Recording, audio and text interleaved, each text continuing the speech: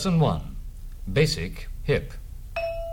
Welcome to the Jazz Session, the weekly jazz interview show. I'm Jason Crane. This is a TJS Extra edition of the Jazz Session, this one focusing on the Jazz Improv Live conference. Without further ado, I take you now to my interview recorded earlier today with Eric Nemeyer.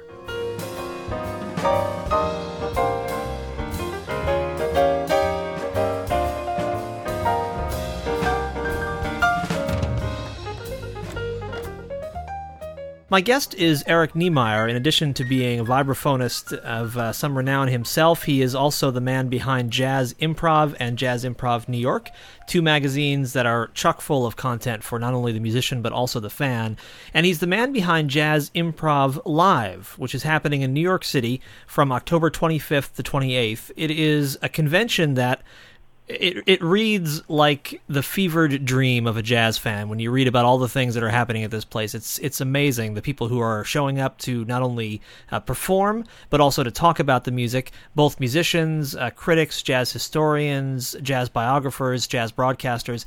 It's an amazing thing happening the 25th to the 28th in New York City, and it's my pleasure to welcome Eric to the show. Eric, thanks for being here. Well, thanks so much for having me, Jason. And I must say that your introduction was absolutely, I'm humbled by it, and also I really have to compliment you on your awareness and knowledge of the and the way you accurately describe both our magazine and the coming convention. I really appreciate that. It always appeals to us when somebody really gets it.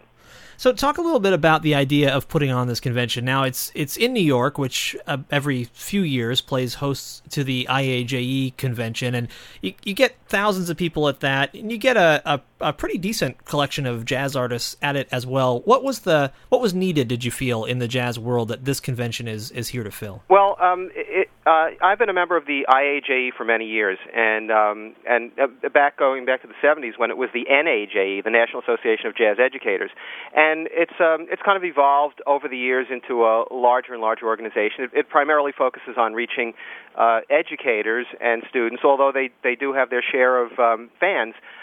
What we wanted to do was to, as a jazz lover myself, jazz player, composer, arranger, I wanted to make this convention unique in the sense that it was the one convention for jazz fans, so that you didn't have to, jazz fans would not have to pay any kind of membership fees. They wouldn't have to pay any exorbitant attendance fees, and just make sure that they got an abundance of content, so overwhelmingly content heavy that the problem that they would have most was simply deciding which of the performances, panels, workshops, or whatever to go to.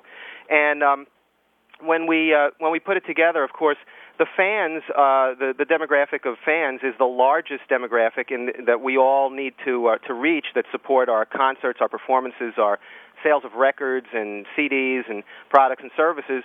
Whereas I felt that when we were exhibiting and attending the IAJE, it's a very good show, and we just felt we were unable to reach the general fan, the people who are going to go out and buy the magazines, and we publish one. So this was a way for I don't want to get into pricing because I don't want to make this a pitch or anything, but suffice it to say that we've built it so from 9 in the morning until midnight, the fan, the musician, the student, the educator can come, and for little more than what they would pay for a night out on the town to hear one act in one club, they can hear hundreds of experts and authorities and wonderful performances throughout the day.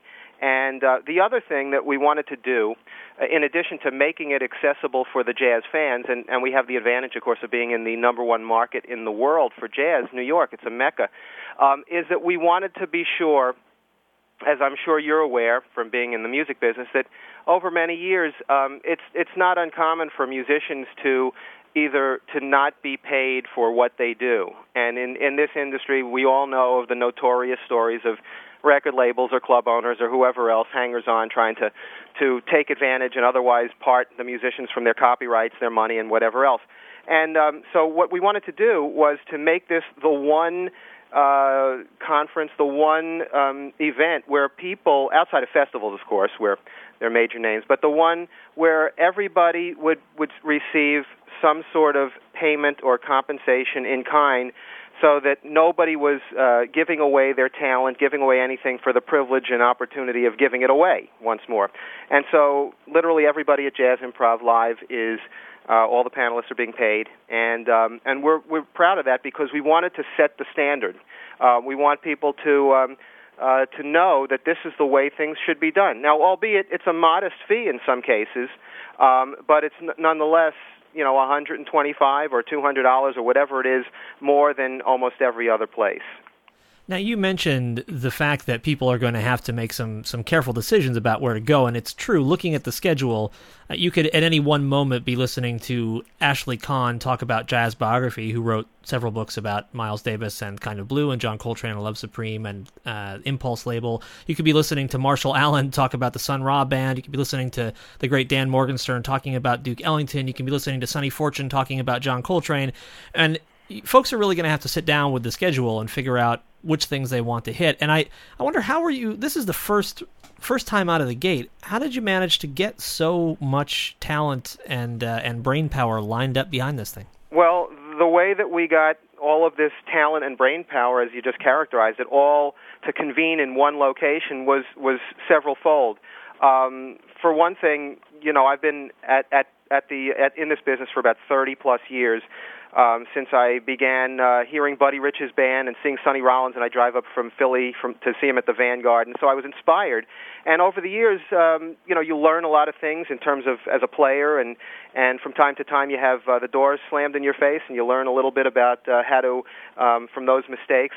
One of the quotes I read one time was how your biggest learning opportunities are when you make mistakes, if you're able to kind of have the humility to learn from them. So all of that together, over many years, I developed some aptitude for marketing, for writing ad copy, for business contracts, for copyrights, and all the many things that go into Jazz Improv magazine. And we began to assemble that, and about a year or so ago I wrote a business plan so that, unlike many musicians who do go into business without worry about the details later, we wanted to be sure that we had a very carefully structured plan so that we would have something to aim for, because as I like to say, if you aim for nothing, you hit it every time. And so drawing on on the reputation we've built among musicians for having bent over backwards, for covering many of them, and that's kind of swelled over the last several years, and people know that we kind of try to go out of our way to do more and more.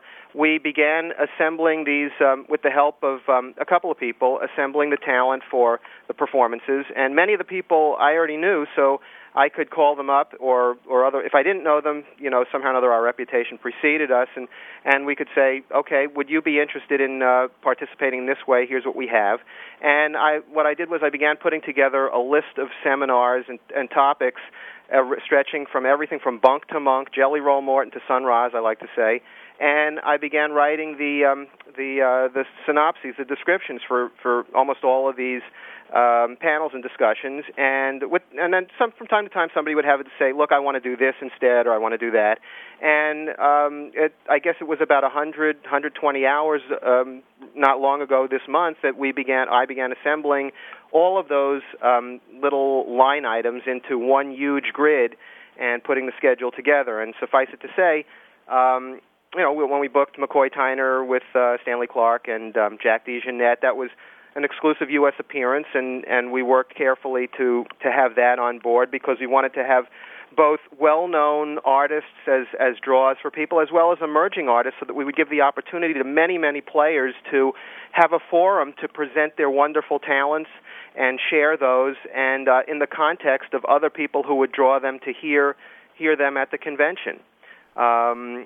Let me see. Have I kind of addressed Yeah, I think you have, and I wanted to focus now on some of those performances. We talked some about the panels, and we can get more into those, but you just mentioned a really special performance that's going to be happening. Are there some other standout highlight performances for you? Yeah, absolutely. On the evening of the 26th, let me just start with the evening ones. On the evening of October 26th, which is a Friday night, McCoy, of course, will be the culmination of a wonderful evening. But Jimmy Heath's big band will be playing that night, and Jimmy has some fabulous charts that he's written over the years, and of course with his illustrious career, having played with everyone from Dizzy Gillespie to Clark Terry to growing up in Philadelphia and being a compatriot of Coltrane, John Coltrane, and having Bird, Charlie Parker come over their house, the Heath brothers' house.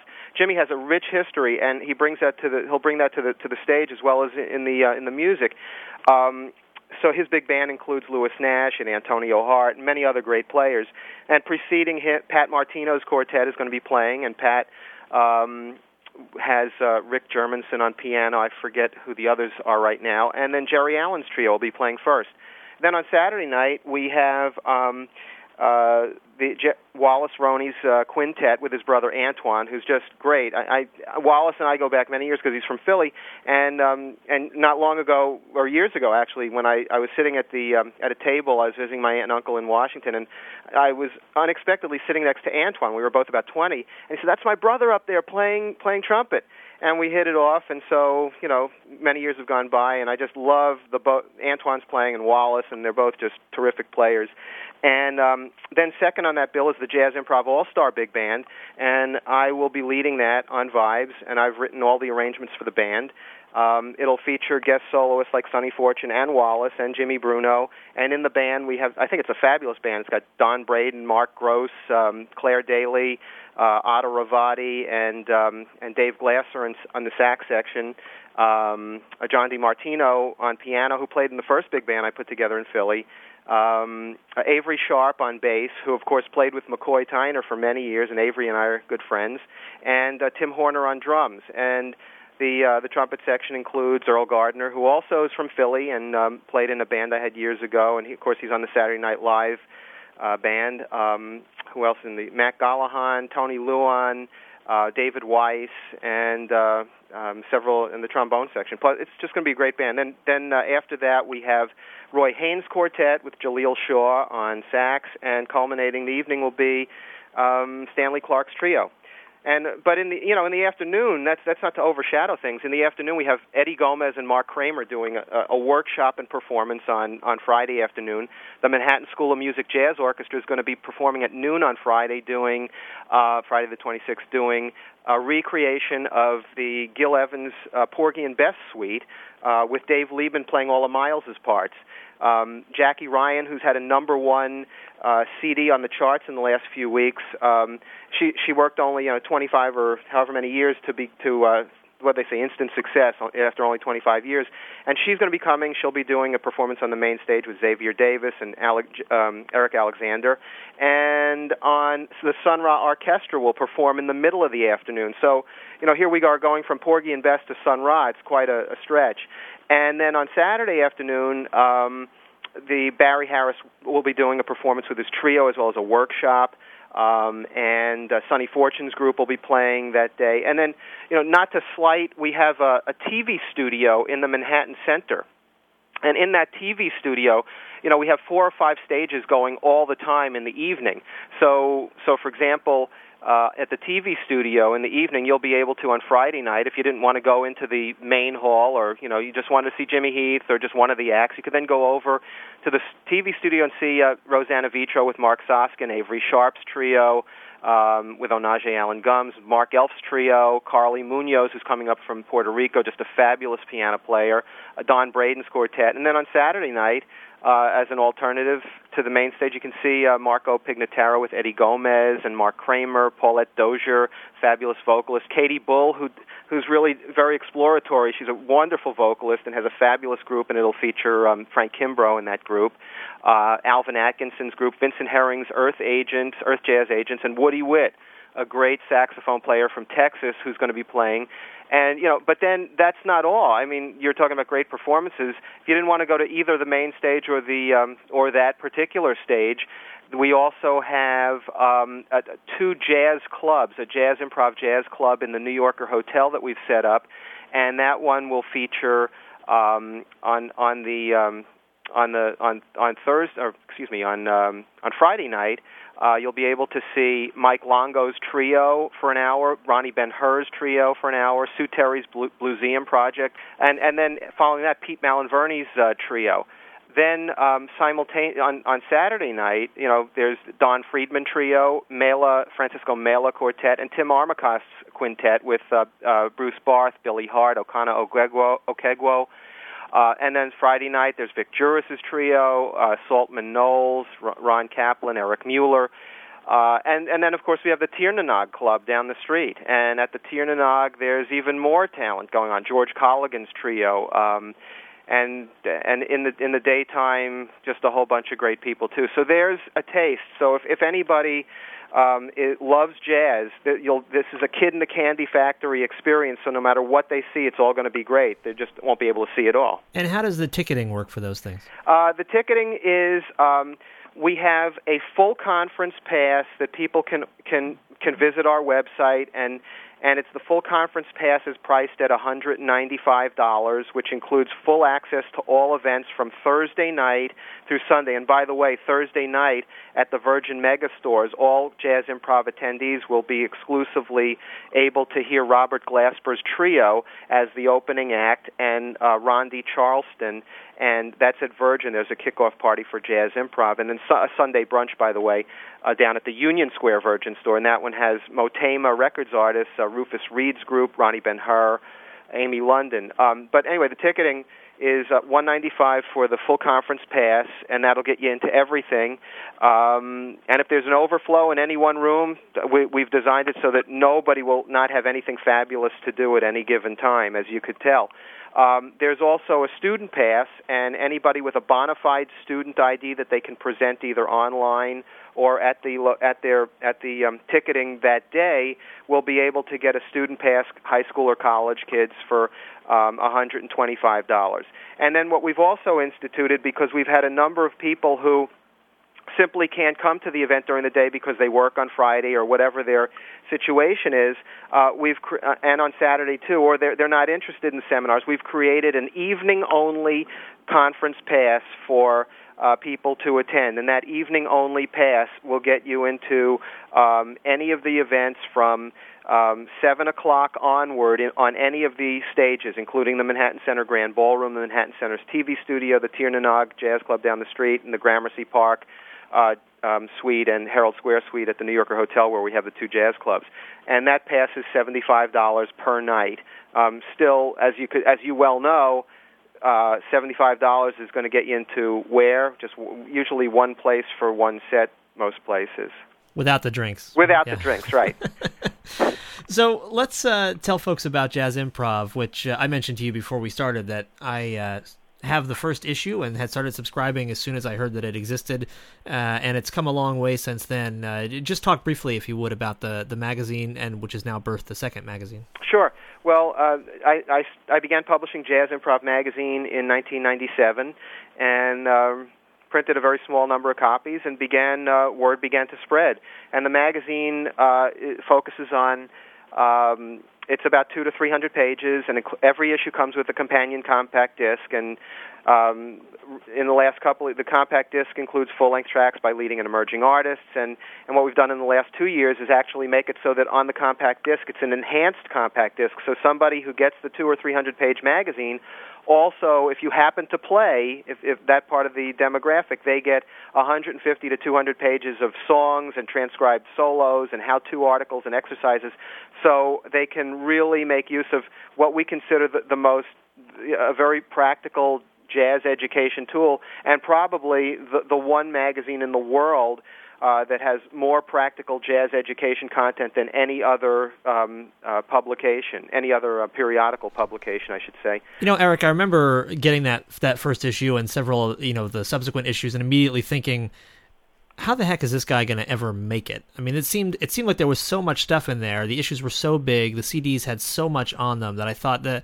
overhead for just making this magazine must be staggering. And yet here we are a decade later, and now there's two magazines. So obviously you had something going. You had some idea that was worth pursuing when you decided to launch this thing 10 years ago. Yeah, well, I have to say that there was, when I started, I printed the first magazine with a full color cover and a black and white interior on basic 50-pound paper, and printed 1,000 copies. It was reprinted a few times after that because of the popularity, but that was a modest cost to do that. The CDs at the time I was paying more than I should have because I had a different supplier, but suffice it to say that we have.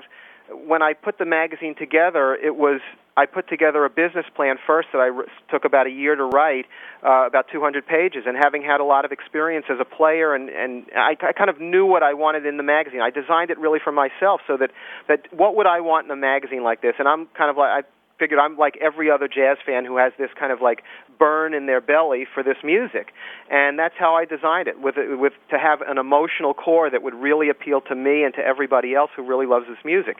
And I bet in the first few CDs I basically began doing a lot of licensing, contacting different record labels and saying, look, we're doing this.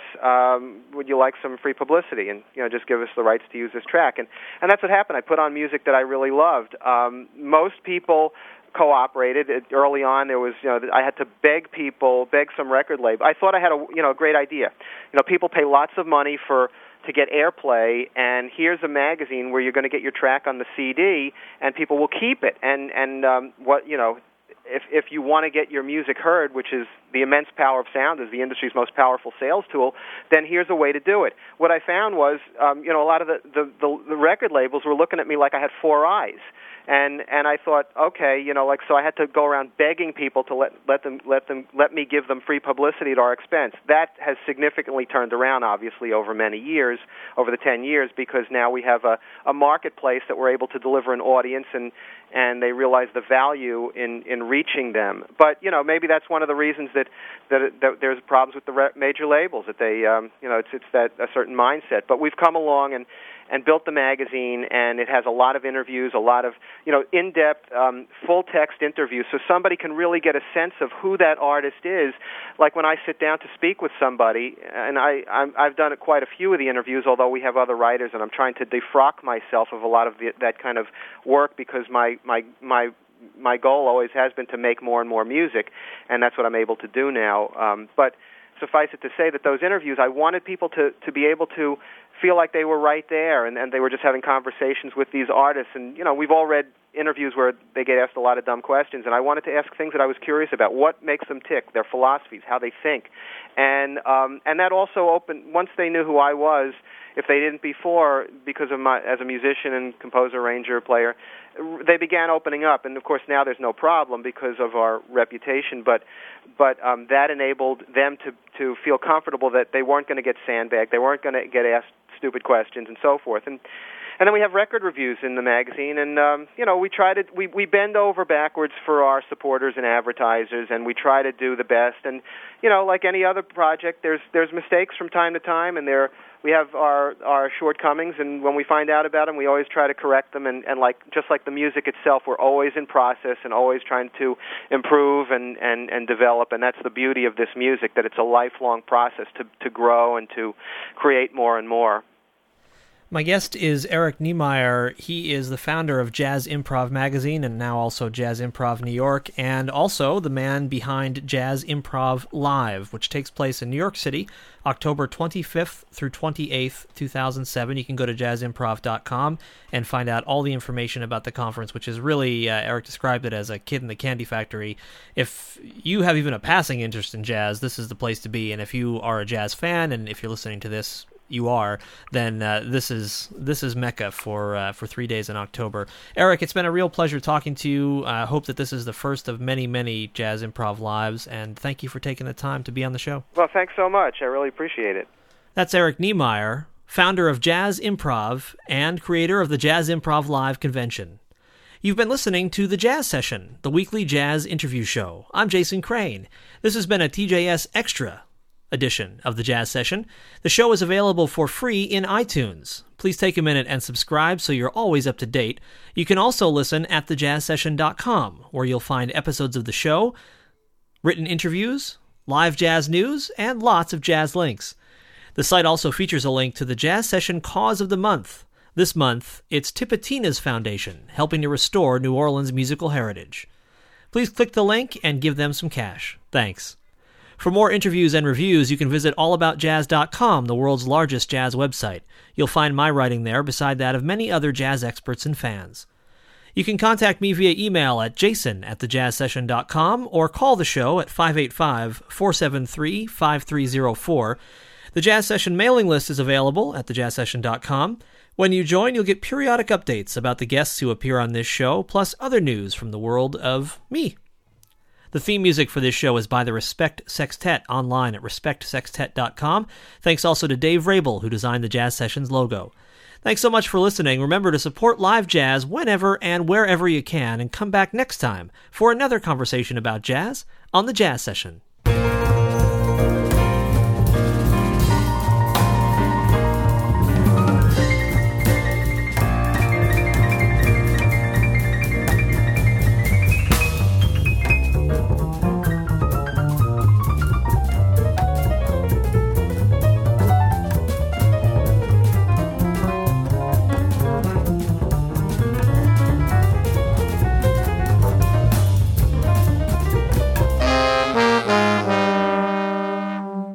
Thank you for listening. Bye.